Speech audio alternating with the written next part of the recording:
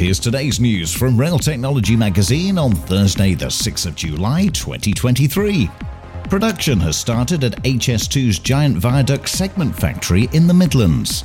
The 55,000 square metre site will construct the 80-tonne segments to be used at the Delta Junction viaducts, which is scheduled to open in 2029. A consortium of universities led by the University of Birmingham have been awarded £15 million to establish a new Railway Research and Innovation Centre at the Global Centre for Rail Excellence in South Wales. Once completed, it will focus on developing new rail technologies focused on sustainability and safety. And Austrian Railways has purchased 35 new KISS double-decker units from Stadler.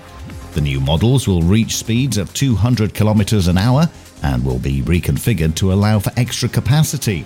It's the first order from Austrian Railways for the model as it looks to replace its aging fleet.